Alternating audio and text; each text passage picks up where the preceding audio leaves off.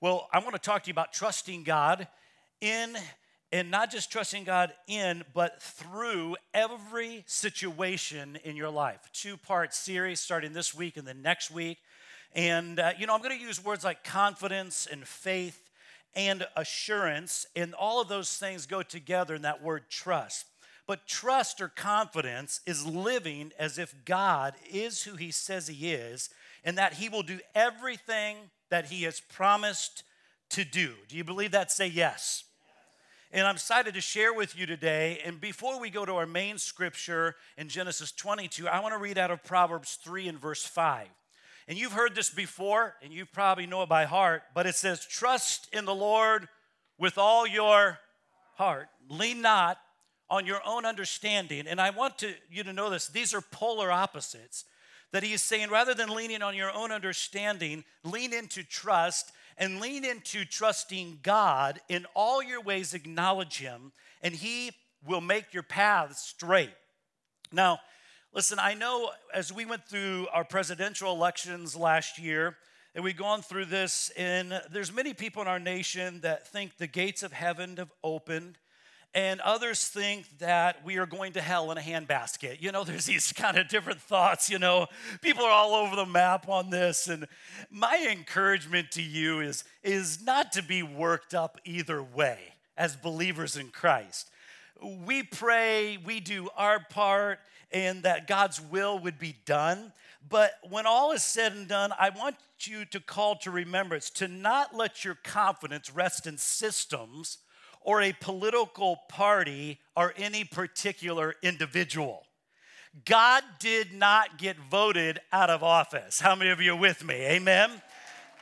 God is still God no matter what happens. God has never failed to be God in and through every circumstance in our lives. So that's why I want to talk to you today and next week about trusting God and having your confidence anchored in what really matters. It's easy to look at the condition of our world and our nation and waver in our beliefs. I want to let you know, when you feel that way, remind yourself as a child of God, my trust is in the Lord. Genesis 22, if you'll turn there with me, first book of the Bible, we're going to go and look at today. Here is the story of a man named Abraham demonstrating incredible high levels of trust in God. And I want to read it, and then I want to share some observations about trusting in God. Starting in verse 1, Genesis 22. Sometime later, God tested Abraham, and he said to him, Abraham, here I am, he replied. Then God said this, take your son, your only son, whom you love, Isaac, and go to the region of Moriah. Sacrifice him there as a burnt offering on a mountain I will show you. Now, I just pause a little bit. This kind of seems to be one of the most barbaric requests that God made of Abraham, or maybe of any individual. Verse 3, early the next morning, Abraham got up and loaded his donkey. He took with him 2 of his servants and his son Isaac, and when he had cut enough wood for the burnt offering, he set out for the place God called him. On the third day, Abraham looked up and saw the place in the distance. He said to his servants, stay here with the donkey while I and the boy go over there. We will worship, and then we will come back to you. Abraham took the wood from the burnt offering, placed it in his son Isaac. He himself carried the knife and carried the wood, the fire, and the knife. As the 2 of them went on together, Isaac spoke up and said to his father Abraham, Father, yes, my son, Abram replied. The fire and the wood are here, Isaac said, but where is the lamb for the burnt offering? Abraham answered, God himself will provide the lamb for the burnt offering, my son. And the 2 of them went on together. When they reached the place that God had told him about, Abraham built an altar there and arranged the wood on it. He bound his son Isaac and laid him on the altar on top of the wood. Verse 10. Then he reached out his hand and took the knife to slay his son. But the angel of the Lord called out to him from heaven, Abraham, Abraham. Here I am, he replied. Do not lay a hand on my boy, he said, on my boy. He said, do not do anything to him. Now I know that you fear God because you have not withheld from me your son, your only son. Abraham looked up, and there in the thicket he saw a ram caught by his horns. He went over, took the ram, sacrificed as a burnt offering instead of his son. So Abraham called the place, the Lord will provide, and to this day it is said, on the mountain of the Lord it will be provided. The angel of the Lord called to Abraham from heaven a second time and said, I swear by myself, declares the Lord, that because you have done this and you not withheld your son, your only son, I will surely bless you and make your descendants as numerous as the stars in the sky and sand on the seashore. Your descendants will take possession of the cities of their enemies, and through your offspring, all nations on earth will be blessed because you have obeyed me. Here's what I want to talk about. First point, God doesn't offer explanations. The first thing that I want to know, if I am Abraham, is the whys. Why? What's the reason you're asking me to do this? But in all my years of learning about God and questions about God, one thing that I've learned is that when God speaks, he talks in sound bites. Go, come, follow me. Rather than a full dissertation of the details, there are always gaps that we look at and we have questions, the how, why, when, but God doesn't offer explanations. And there's a reason for that because, really, if we kind of had all the full dissertation, we probably wouldn't go through the process and get to the prize, right? We probably wouldn't go through the pain and ever get to the game. There is a reason why God doesn't say everything when he talks to us. As a people who want explanations, before we trust God, God wants us to trust him without an explanation. Now, those of you that think this is wrong, this is the same exact thing you parents and you grandparents do to your children and your grandchildren. When we run out of explanations of talking to them and we are absolutely exhausted, we finally come down to the last couple of words. Because I said yes. Right. We're saying, no, listen to me. Listen to what I have to say. No more explaining. I'm your daddy. I'm your mama. I'm your parent. I'm your grandparent. Trusting God is not about understanding what God is thinking or what he is planning. There's some things about your life, in my life, that we will never understand, whether you trust God or not. Some people, they blame God. They don't understand what he's doing. Some people get mad at God or upset as if getting upset with God so he will explain himself. How many of you know that never works with God? That we just, we get upset with him because we think, well, he's going to explain himself. Well, that rarely ever happens in our life, does it? I'm just going to get upset with God. Others trust God and don't understand. Either way, you won't understand. So the sooner that you realize this, I've got two options and neither one of them includes understanding, the easier it will be for you to choose the right one. If you move on to the story, out of verse 1 into verse 2, it says, then God said, take your son, your only son, whom you love, Isaac, and go to the region of Moriah. Sacrifice him there as a burnt offering on a mountain that I will show you.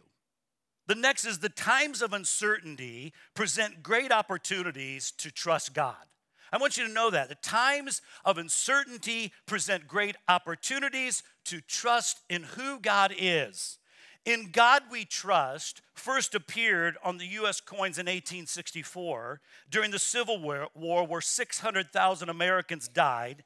In a time of heightened turmoil that filled our nation was divided. And it's in that season when you find In God We Trust printed on coins. The next time it came up, it was on paper currency in 1956. Our national leaders adopted the official motto of the U.S. during the Cold War. Again, at a time in history where there was incredibly high anxiety, people were troubled, sons and daughters were being sacrificed on our battlefields, the nation's character was being tested. When communism was at its peak, our nation's leaders were moved to declare, In God We Trust, as our nation's motto. And I want to say this, I'm thankful that our nation's leaders took that stand to trust in God in uncertain times, leading the way in the declaration, and it shaped our nation into a great nation.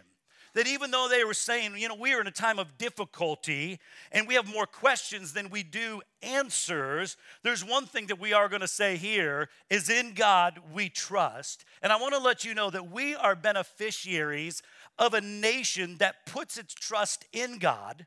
We live in the greatest country in the world, and the reason that we do is because leaders way back when had the courage to set the course, and they saw the opportunities that we lived in. I just wonder if we get a hand clap that we live in the greatest nation on the earth. Amen? We do.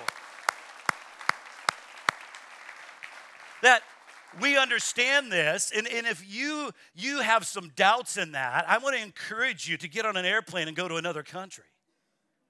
I want to encourage you that you probably are a perfect candidate for one of our missions trips that we take throughout the years, that you would go and you would find out what takes place on other soils and be incredibly grateful for God's hand upon this country. We are a blessed nation. I want to encourage you to stay certain in uncertain times. In economic uncertainty, that you can stay certain. In relational uncertainty, you can stay certain. In transitional uncertainty, maintain your resolve when you don't understand the season that you're in. In loneliness, whether you're single or whether you're single again, when you're going through struggles with your health, when people disappoint you, when the checkbook is upside down, that you can still be certain in uncertain times and you can still trust God with all of your life. Tom Petty wrote a song, I Won't Back Down. Now, I'm not going to sing it for you because I'll probably slay it, but not in a good way. But I won't back down. No, I won't back down. You could stand me up at the gates of hell, but I won't back down. Going to stand my ground. I won't be turned around. I'll keep the world from dragging me down. Going to stand my ground, and I won't back down. So when there is uncertainty in your life, I want you to go petty on somebody. Tom Petty, that is, okay? I won't back down, that I'm going to trust God anyway. Just remember, I want you to be reminded of this. When you see this, just be reminded, when you see people experiencing God's favor and God's blessing, you're only seeing the highlight reel. I want you to understand that. When you see the favor, you see the blessing of God upon somebody's life, that is only the highlight reel. You never knew what took place behind them in all the years where they were serving God and they were staying faithful in prayer and they were giving to the Lord all of their life. And we never see that many times. We don't hear the stories. All we see is the highlight reel of what took place in the favor and the blessing of the Lord when they gave generously in a different season, when they sacrificed. Also, I want to tell you the opportunity to trust God doesn't happen in a place of addition, but in a place of subtraction. When God is talking to Abraham in verse 2, know this, trust is the issue on the table. He's asking Abram to surrender. He's asking us to surrender, to let go of an idea, to let go of our plan, to let go of our way, let go of something in our life in order to allow God to take us where he wants to take us. It's about giving something up that you want to keep. It's about cutting ties with something or someone that means something to you. In a season of addition, you don't have to trust God. How many of you are with me? Can you say yes? In a season of addition, you don't have to trust God. It's not hard. It's not a moment of testing for trust when things are being added to you moment by moment. Does this make sense to you? But when he is going to ask, he's going to ask at a certain point many times for us to surrender something. Remember this, God will never ask you to give something you don't have, but he may ask you to give something you'd rather keep. So it is in that moment that you have the opportunity to trust God. I want to let you know this, is that obedience normally takes you down before you'll ever be brought up. that I don't mean taken down in a bad way, but we seem to be at a certain place in our life and we say, well, I'm choosing to be obedient to the Lord. Obedience will feel like you're going down first, but what will happen is God says, I will raise you up in due time if you will stay obedient to me in what I'm calling you to surrender. How many of you know what tithing is? Can I see your hands? Tithing. I've heard that word. There's a lot of you. Some of you that don't, I'm just going to explain it to you a little bit. Tithing is an act of giving God the first tenth of all of your increase. Proverbs 3, 9 and 10, it says, honor the Lord with your wealth, with the first fruit of your crops. Now, I want to pause for a moment before I finish that. Is that we have to know this. In God's economy, tithing is not about money, but is about first things. You've heard other preachers, pastors, you've read this, you've seen it in the Word, we've talked about it here. So before money in the Old Testament, it was the first ripe harvest that a farmer would have. For example, so when his field was harvested, is that he would take the first tenth off the top that would not go to his table and would not go to market, but he would sell it to go to the house of, he would just go to the house of the Lord. He wouldn't sell it, he wouldn't let it go to market, he wouldn't keep it for himself, or whether it was a firstborn sheep, that it wouldn't go to market, it wouldn't be for his table, but it would go to the Lord's house. Now, when people heard a few moments ago, when I turned to tithing, some people actually put their guard up. When I made the shift, when I went from talking in trust to talk about tithing, but I want to let you know that it is one and the same in our lives. Because what happens when you start talking about money and you start talking about giving to the Lord, people actually start talking and thinking in terms of subtraction. As long as I'm here today and I can come and I can talk on any given week of that we serve a God that blesses us, a God of blessing and favor, I can get a lot of support for that. There's a lot of amens. But subtraction is the opportune and the opportunity to actually trust God. And many people think that God wants them to give something or give up something. They only think, oh, wow, that's really bad. That's subtraction.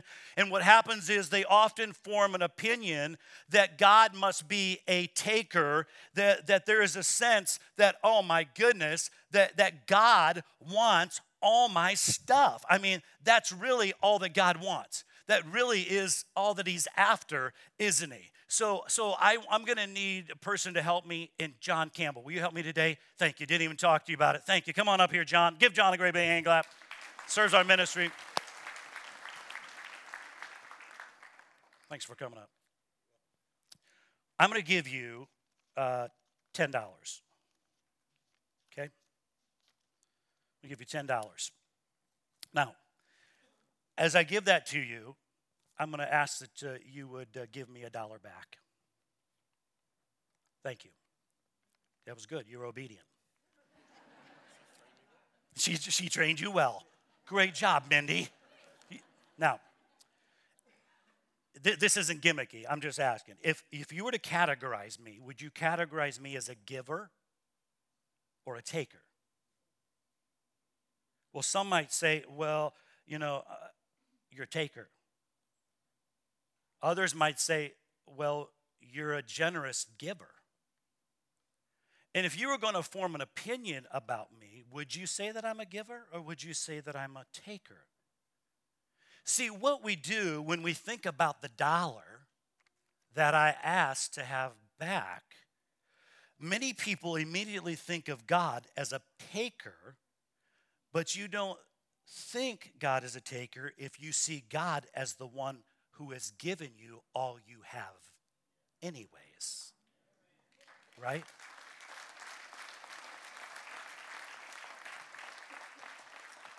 So I see a few light bulbs going on in the room. And if that's a tension, then pay attention to that tension. So much of your life experience is determined by that paradigm that we operate in our life, either that God is a giver or God is a taker. If he's a taker, you have to protect what you have, right? Well, he's a taker. I got to protect it. I got to, right? If he's a giver, we can surrender all that we have, knowing that he's looking out for us anyway, that he wants the best for us and that he will provide for us, right? So the concept comes in our mind, however we are brought up, the paradigm, the thought, but it all runs through that filter in our life. And it challenges us and it tests us to see, will we really trust the Lord with everything, not just in money. I'm going to give that back to you because God's good for you. That's your $10. Maybe you want to go buy a shirt or something. No, you're going to take it. Mindy, you want it. Get off the stage. All right. Thank you, John. See, we run things through that filter in our life. We really do. Verse 10. Then your barns will be filled to overflowing and your vats will brim over with new wine. There's a second part of that. Yeah, we've got to get to that. I don't know if any of you have ever heard of Derek Carr. He's an NFL quarterback. And he plays for the Raiders. And he just was offered in the last couple of days, if you've seen it, he was offered a 5-year deal worth $125 million. And he took it. It was great. Smart man. But the questions come, and you can find this all over YouTube, NFL Network, everything like that. You can find the reporters, they're asking him, hey, what are you going to do now with this $125 million? I mean, man, this is amazing. And yeah, you're a great player and you're going to. And so he says, what I'm going to do, and you can find out, he goes, I've been eating clean because my trainers have told me to eat clean. He said, what I'm going to do when I get this money, he said, I am going to go and buy a lot of Chick-fil-A, number one. That's great, all right? He's going to break it down a little bit. And he said, the next thing I'm going to do is I'm going to tithe to the local church. And the third thing he said he was going to do is he said he was going to buy a really nice gift for his wife. Those are great. That's a smart man, right? Here is a guy that understood. He says these words. Look it up. It's amazing. He's flat out. This is what I'm going to do.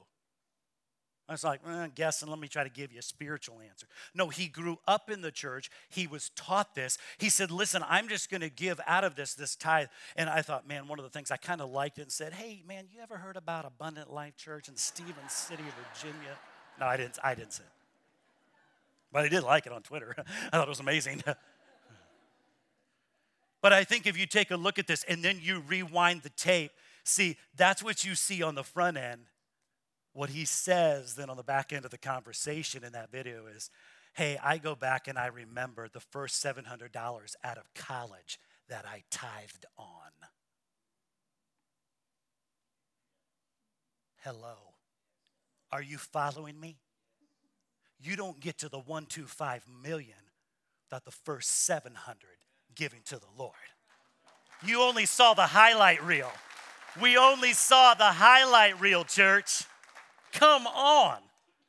I'm thinking, oh my goodness, that is a message waiting to happen, right? That guy is a living, walking message before the Lord. He saw the Lord as a giver, not a taker in his life. And he will give back to the local church. And people think, well, God's not watching it. You really? Oh, yeah. What you do matters. What you did with that first $700 all the way to what you're making today. God sees it.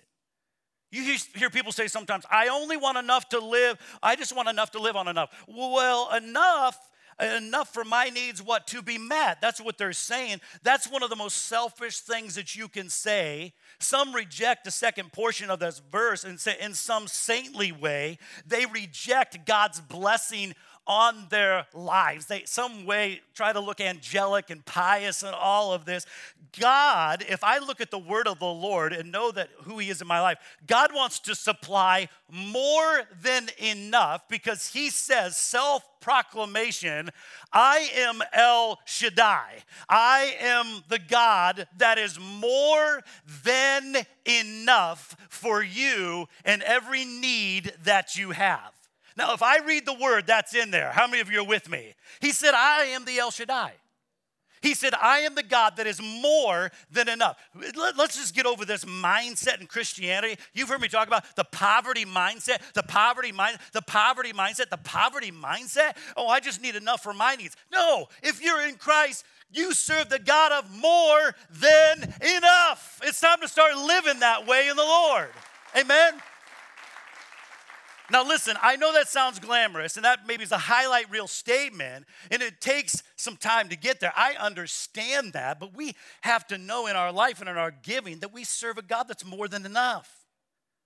So that's why when we receive offerings and we tell people generously give, it's increasing so that we're able to meet other people's needs, to give generously on all occasions, the Bible says. 2 weeks ago, Pastor Mike preached and he spoke about missions, and we received the offering, and you responded for missions for Guatemala and Lithuania this summer that you gave over $10,000 2 weeks ago to worldwide missions for our trips coming up. That is awesome. Amen. Thank you, Lord. I love that.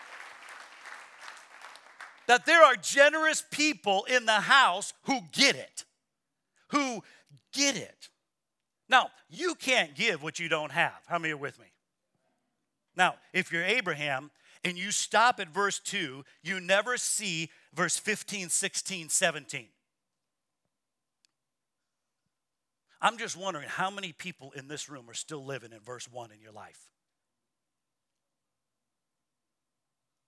See, you're stuck on, what?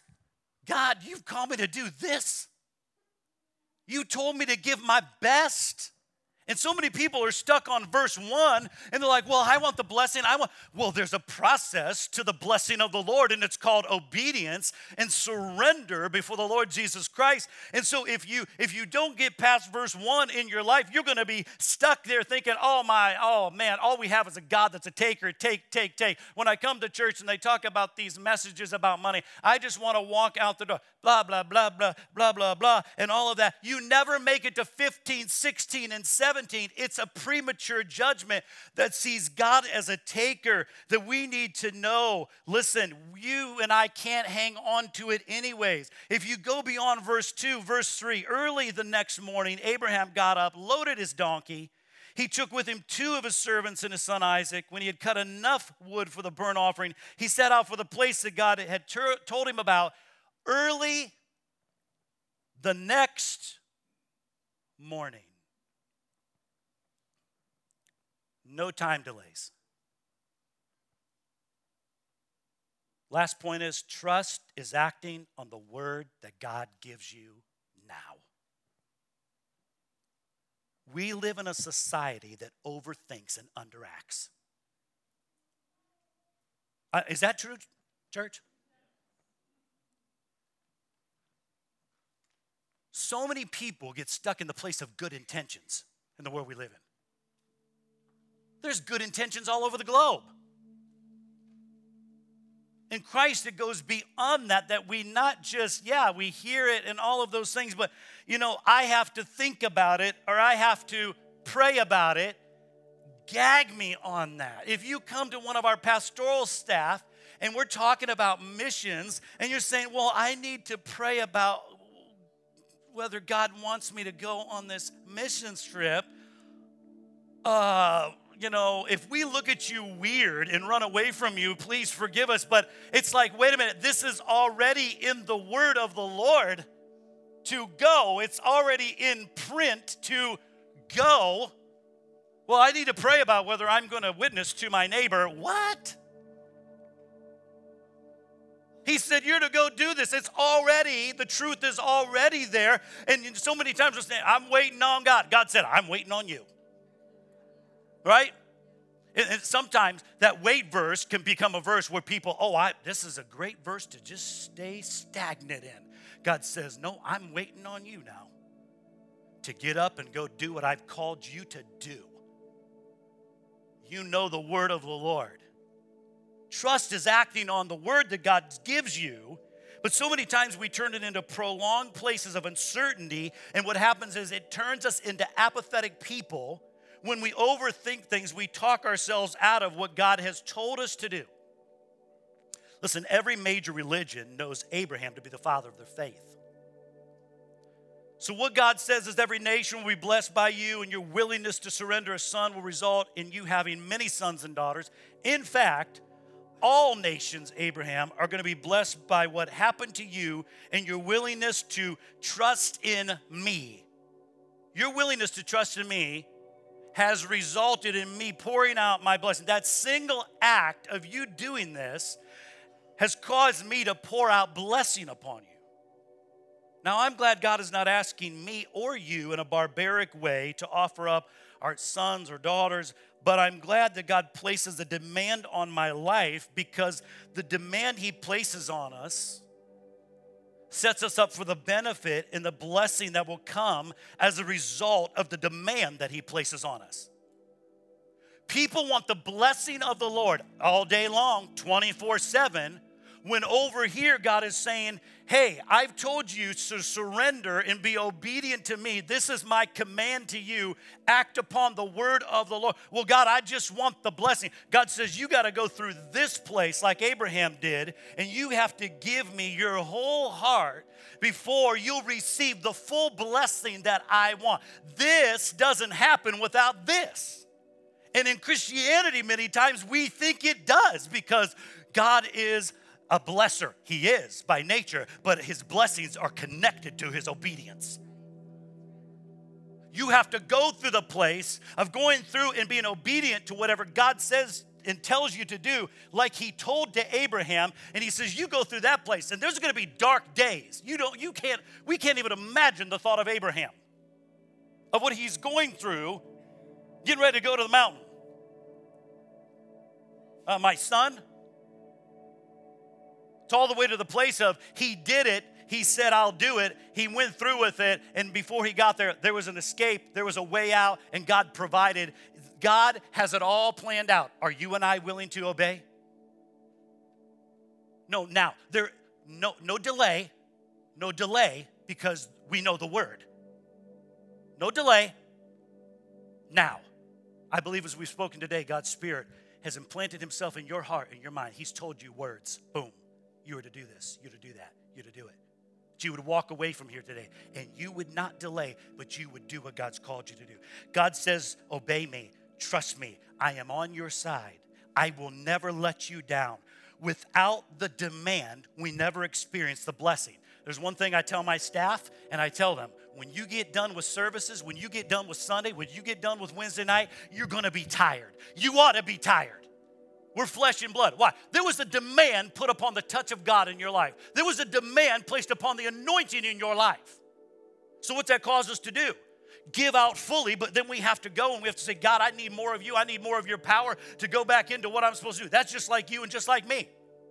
Don't be surprised when God puts a demand on this call and the anointing and the special touch of God in your life that you're going to be worn out sometimes, and you need to go and recover, because Jesus had to do that, and he had to pray and get energized from his Father. Amen. How many of you are with me? This is another sermon for another time. All right, let's stand to our feet.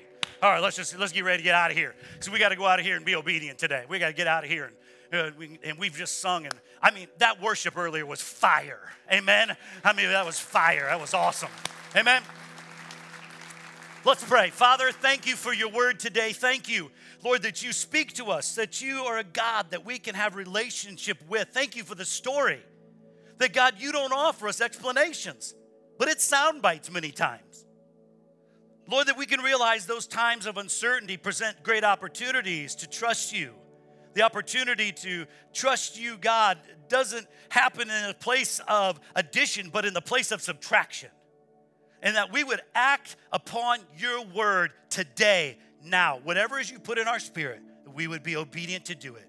We pray this in your mighty name. And all of God's people said, amen. Amen. God bless and have a wonderful week in the Lord. We'll see you back here next week.